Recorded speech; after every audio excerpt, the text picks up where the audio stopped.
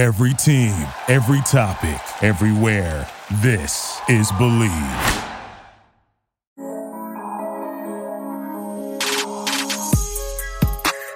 Hello, and welcome back to Believe in FSU Football. This is your host, Robbie Bagnardi. With each passing week, the show title gets a little more ironic because it gets that much harder to believe in FSU football. So Wake Forest recap after another tough and ugly loss for FSU to Wake Forest, who moved to 3-0, and FSU dropped to 0-3 for the first time since 1976, which was Bobby Bowden's first year as the head coach of the Seminoles. So it's been a minute since we've been this bad.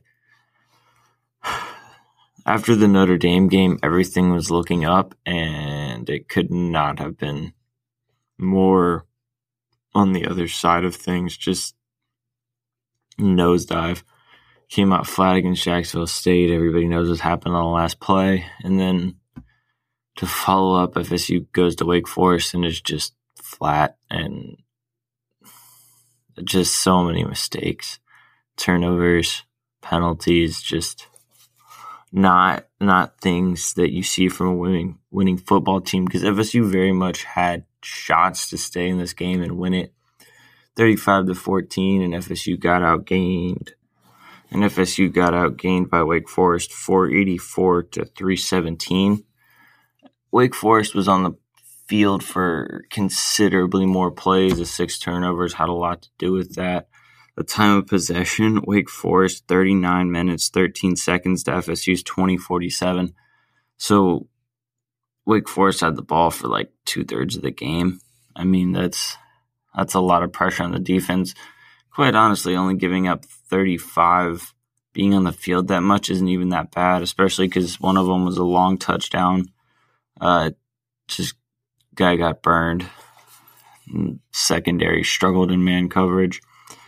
It'll be interesting to see how they try to remedy that, because it's been a reoccurring theme through all 3 games that our corners can't really seem to line up in man-to-man and take guys out of the play. So probably going to have to transition back to more zone coverage, which we saw last year, a lot of soft zone, and we just didn't stop people when we were in that. But it looks like it's going to be more of the same this year because our guys can't hack it outside one-on-one.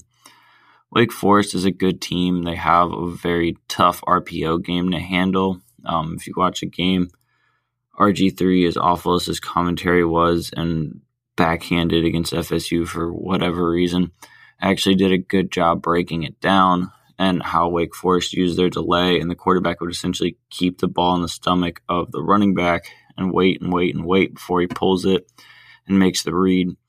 That was tough to handle. Wake Forest running backs did a really good job of being patient before hitting the hole. Quarterback did a good job extending plays and running when it was there. But for a lot of the game, the defense was tired.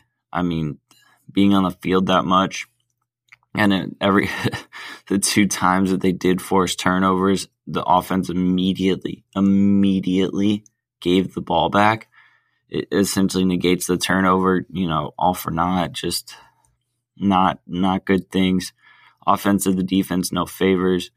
Defense didn't play great. They gave up chunk plays, gave up big plays, but had they been able to get off the field by not committing stupid penalties like personal fouls or throwing guys out of bounds or roughing the punter, if they don't do things like that, then they get off the field a little bit quicker.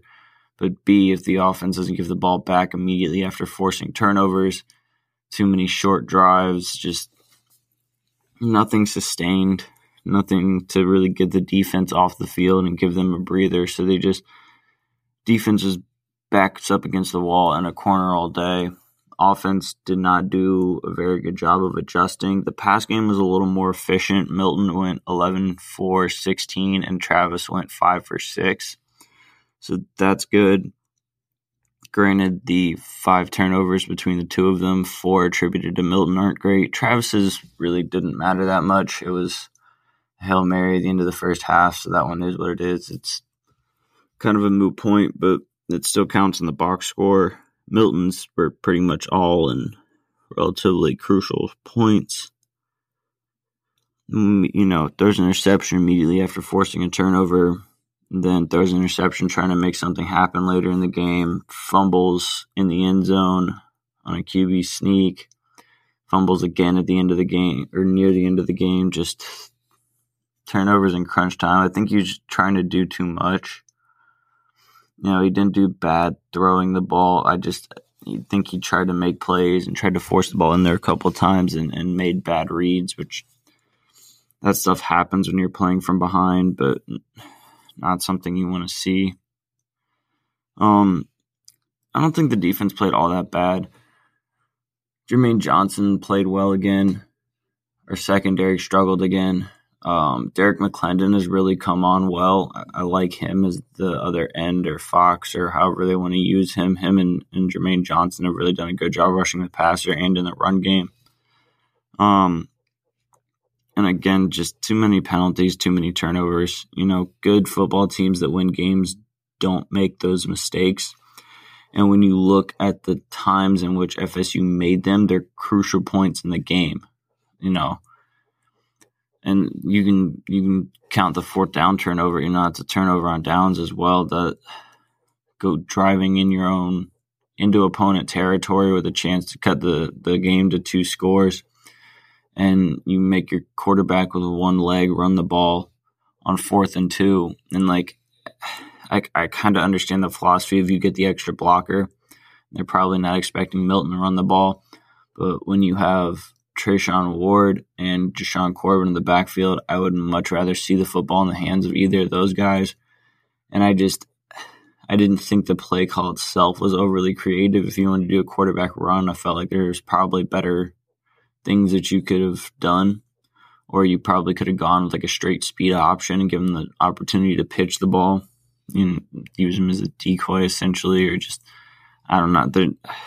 I got to feel like there would have been other more creative and more challenging looks for the defense to handle at that point of the game in that big of a spot.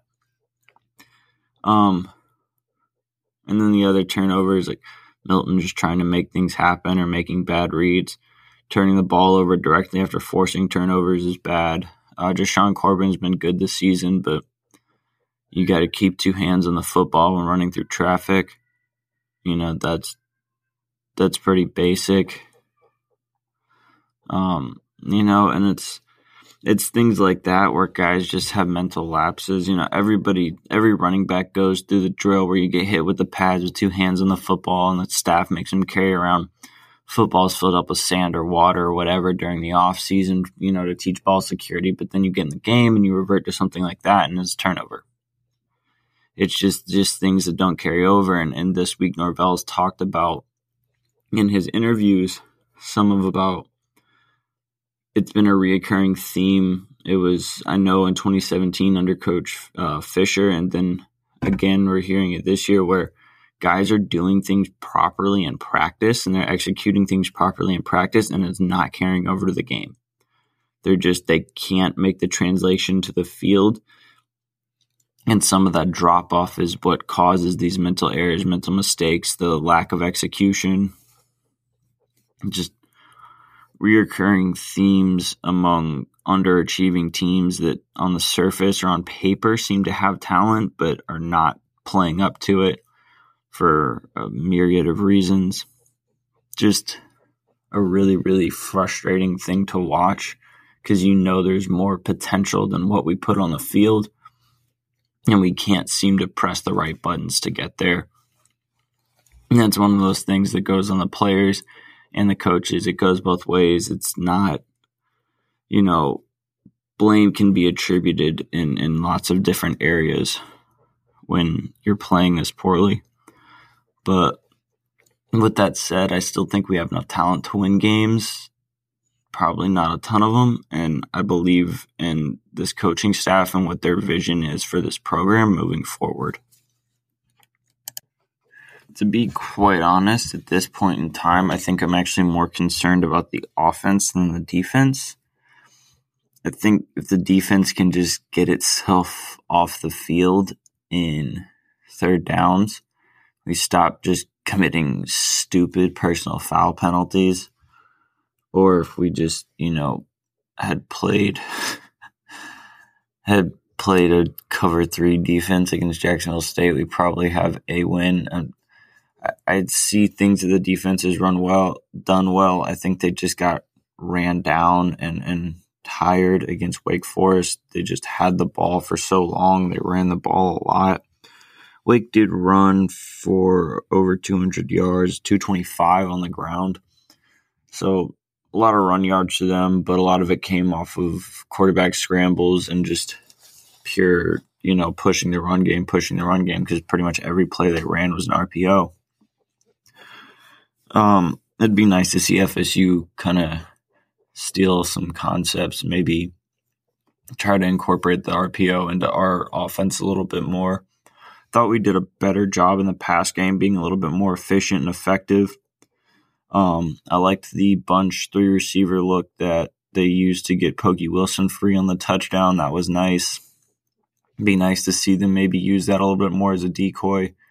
You can run that same route with one receiver going deep. It allows maybe a guy to go on a crosser over the middle or another guy to go short underneath, get a drag route. You can use those formations to confuse the defense and cause defensive backs to run into each other to create space and separation for receivers and get playmakers in space. Guys like Keyshawn Helton, Malik McClain, Andrew Parchment with the ball in their hands in space can make things happen. So it'd be nice if FSU would use looks that work in order to create more positive plays and easier chunk plays for the offense, especially through the air. It felt like we never really established the run game. Treshaun Ward's got to get more carries. I think he had 8 for 46. We've seen Jashaun Corbin go over 100 the last 2 games, and just not getting those 2 guys the ball a ton, not featuring looks with both of them in the backfield that caused the defense to have to key on both of them. I think not doing stuff like that's kind of a mistake. You have 2 good, really, really good running backs with different strengths in their game, and you can use them to feed off each other. And I feel like we're maybe not utilizing both of those guys to the highest potential and exploiting the most production that we can out of them. Just general lack of creativity, to be honest. Kind of surprised we haven't seen more 2 quarterback looks actually put both, Milton and Travis in the backfield and just cause problems for the defense. There's no reason that we couldn't run a pitch play or an RPO with Jordan Travis where he essentially acts as the running back and just, we design run plays with both quarterbacks anyways, so I don't see why not do that and cause problems for the defense as far as like who to key and who to assign to and who to watch throwing the ball when you have 2 different options to do so. And speaking of the quarterback position, I really don't think either of the guys that we're playing right now is the answer. Mackenzie Milton is not the Mackenzie Milton that he was at UCF. As unfortunate as that is, he's a great story of pure will and perseverance. And you can never not have respect for someone who went through what he did and came back and found his way back to the football field and is playing, for a Power 5 school, starting games, throwing touchdowns. But he's not the same guy. He doesn't look like it. And it could just be rust. It could just be that he needs more playing time. But I think it's time to see what Chubba Purdy has. I think he's probably the best pure athlete out of the quarterback room. He's probably got the most arm talent out of the quarterback room. That's the guy I want to see on the field. That's really where I think that it's time to go. We're already 0-3. We don't have a lot to lose. Year 2 in the system, he should be capable of running it, you would hope. So I would like to see him play more down the stretch. I think that would maybe hopefully open up the offense. And going back to not establishing the run game as well, we were missing center Maurice Smith and left tackle Robert Scott. I think getting both of those guys back possibly getting both those guys back this week would be huge. going Robert Scott at left tackle, not Brady Scott. He did not play very well against Wake Forest. But going Robert Scott at left tackle, Dylan Gibbons at left guard, Maurice Smith at center, Devontae Love-Taylor at right guard, and Darius Washington at right tackle, I think is our best offensive lineup for the offensive line. I think that's the one that's performed the best and will give us the best chance to move the ball consistently. Offensive line play is still lacking, but it's better than what it has been in previous years.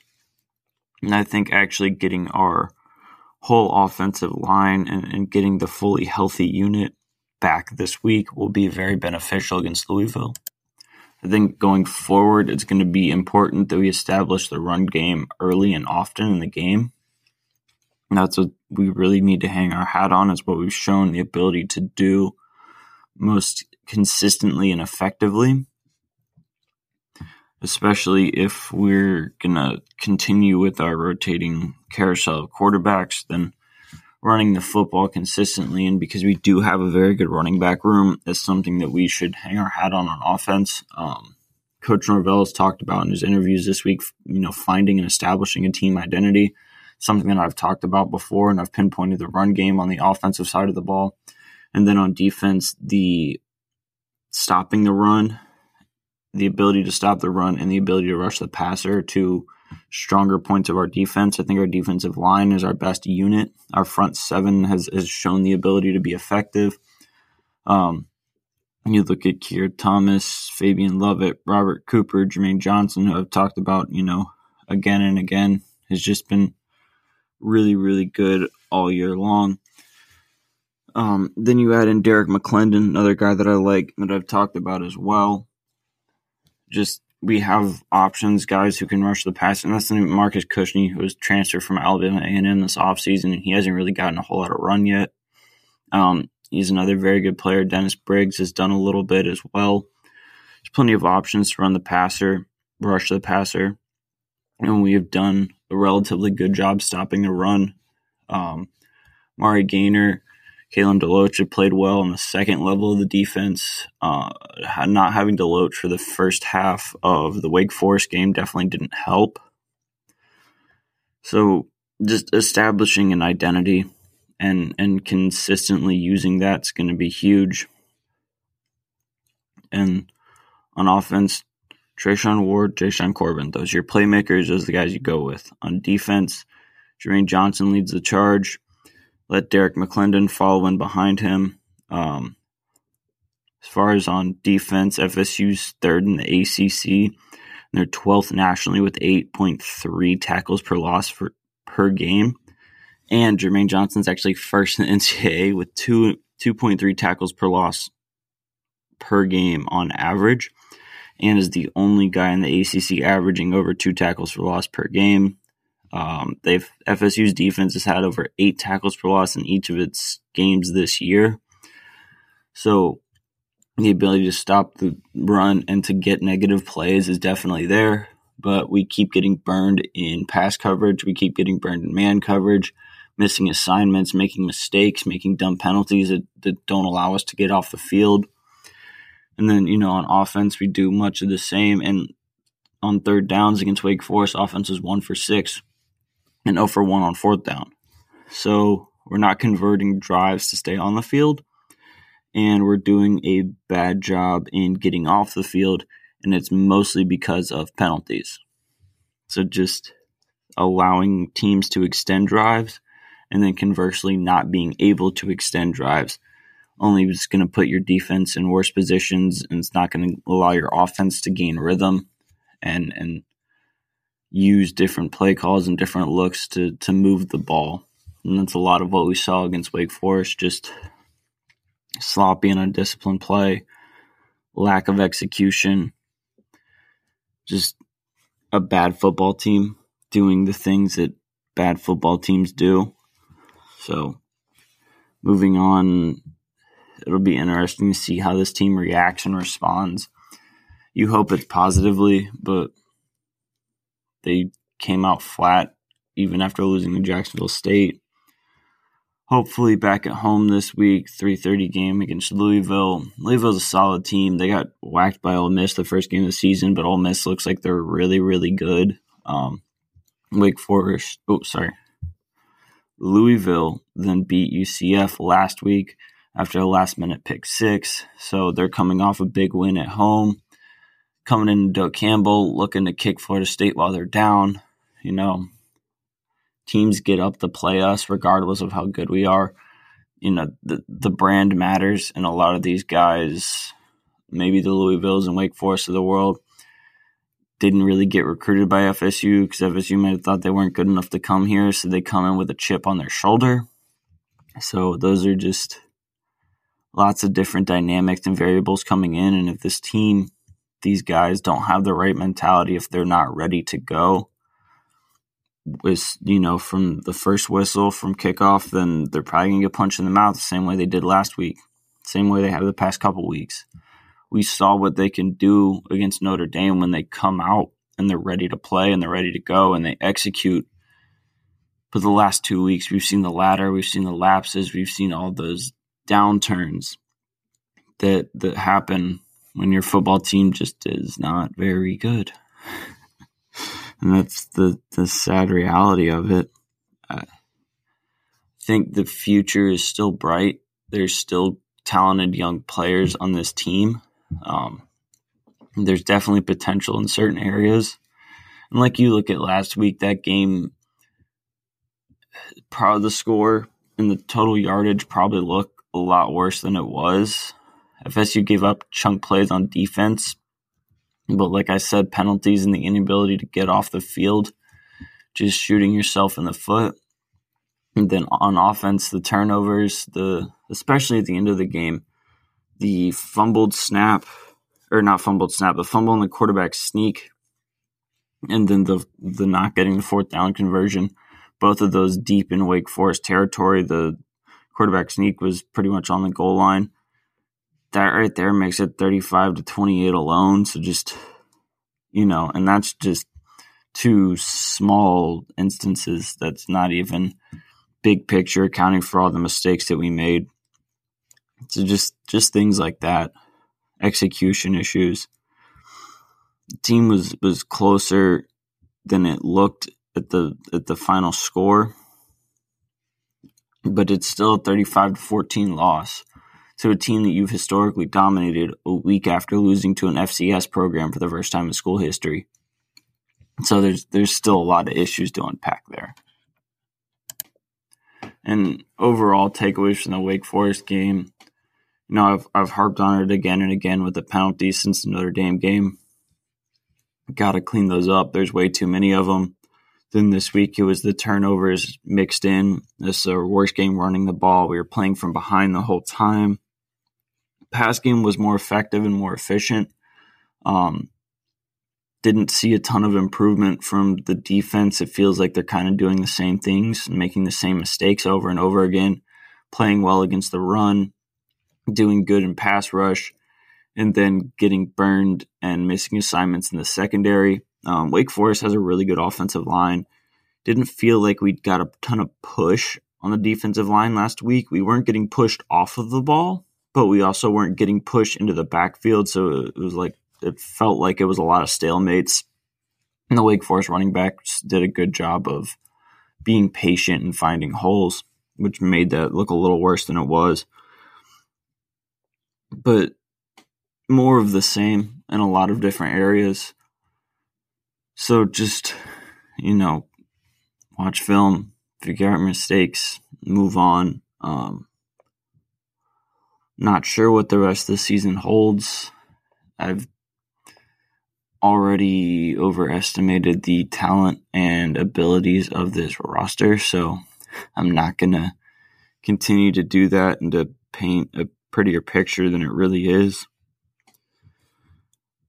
But there's certainly things that we can take and use to be effective and hopefully win football games. Miami's not very good, so we're going to have a chance to beat them. UMass is still on our schedule, so those both help.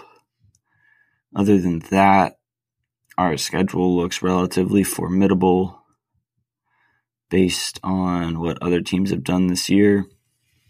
So, not overly optimistic at this point, the way we played and the reoccurrence of the same mistakes throughout all 3 games, especially the last 2 weeks. But there's still a lot of football left to be played, and I think the future is bright.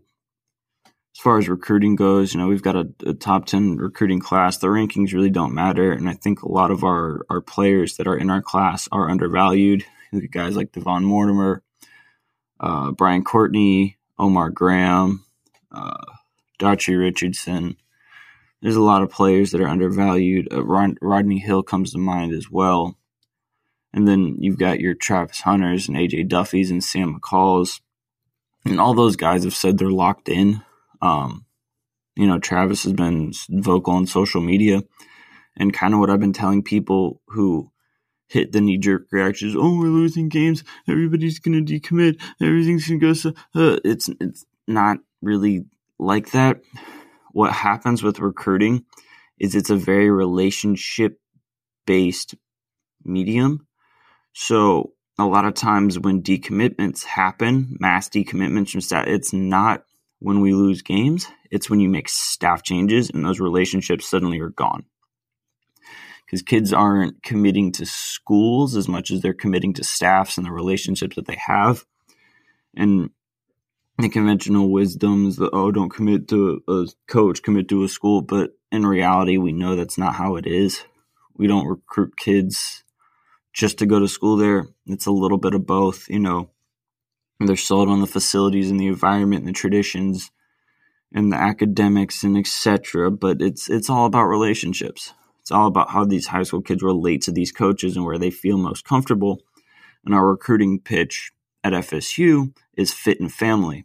And so we're bringing in players that have the proper fit, that are going to be a part of the culture that we want to establish going forward. So I think once those guys start to come in and integrate and make plays, you'll see that probably over the next 2 to 3 seasons. It's probably not going to be right away. Guys like Travis Hunter, Sam McCall might have instant impact next year, but I wouldn't hang my hat on a ton of that outside of those guys because they're really elite players. AJ Duffy may have a shot. He's going to be an early enrollee. He might have a shot to compete for the starting job as a true freshman. But I think what we're going to see with recruiting is the top tier players that we're going after. The Kevin Colemans, Jaleel Skinners, Elijah Pritchett's, Julian Armellas, Javante Barnes of the world. Those guys probably won't come here because they don't want to go to losing programs. But the guys that we already have committed are going to be locked in, and we might have to turn to the transfer portal or maybe to quote-unquote backup options who are still very talented players in order to replace them or to fill those scholarship spots more so than replace them, just moving down the board a little bit. But I don't think we're going to see a ton of decommitments. So I think we hang on to the recruiting class that we do have, and I think there's a lot of talent in there.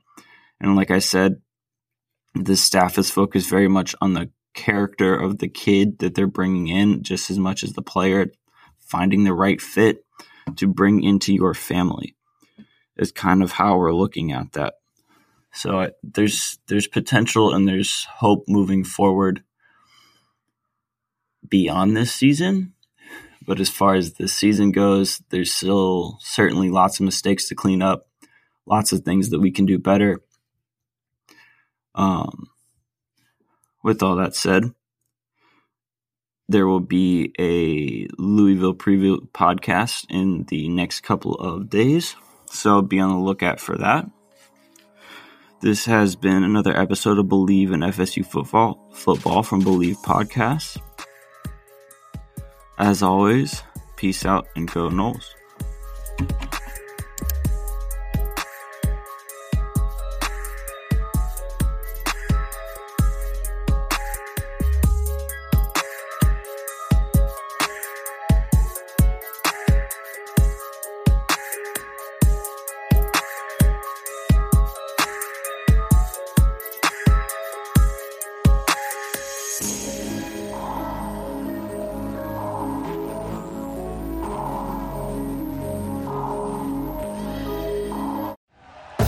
Thank you for listening to Believe. You can show support to your host by subscribing to the show and giving us a 5-star rating on your preferred platform. Check us out at Believe.com and search for BLEAV on YouTube.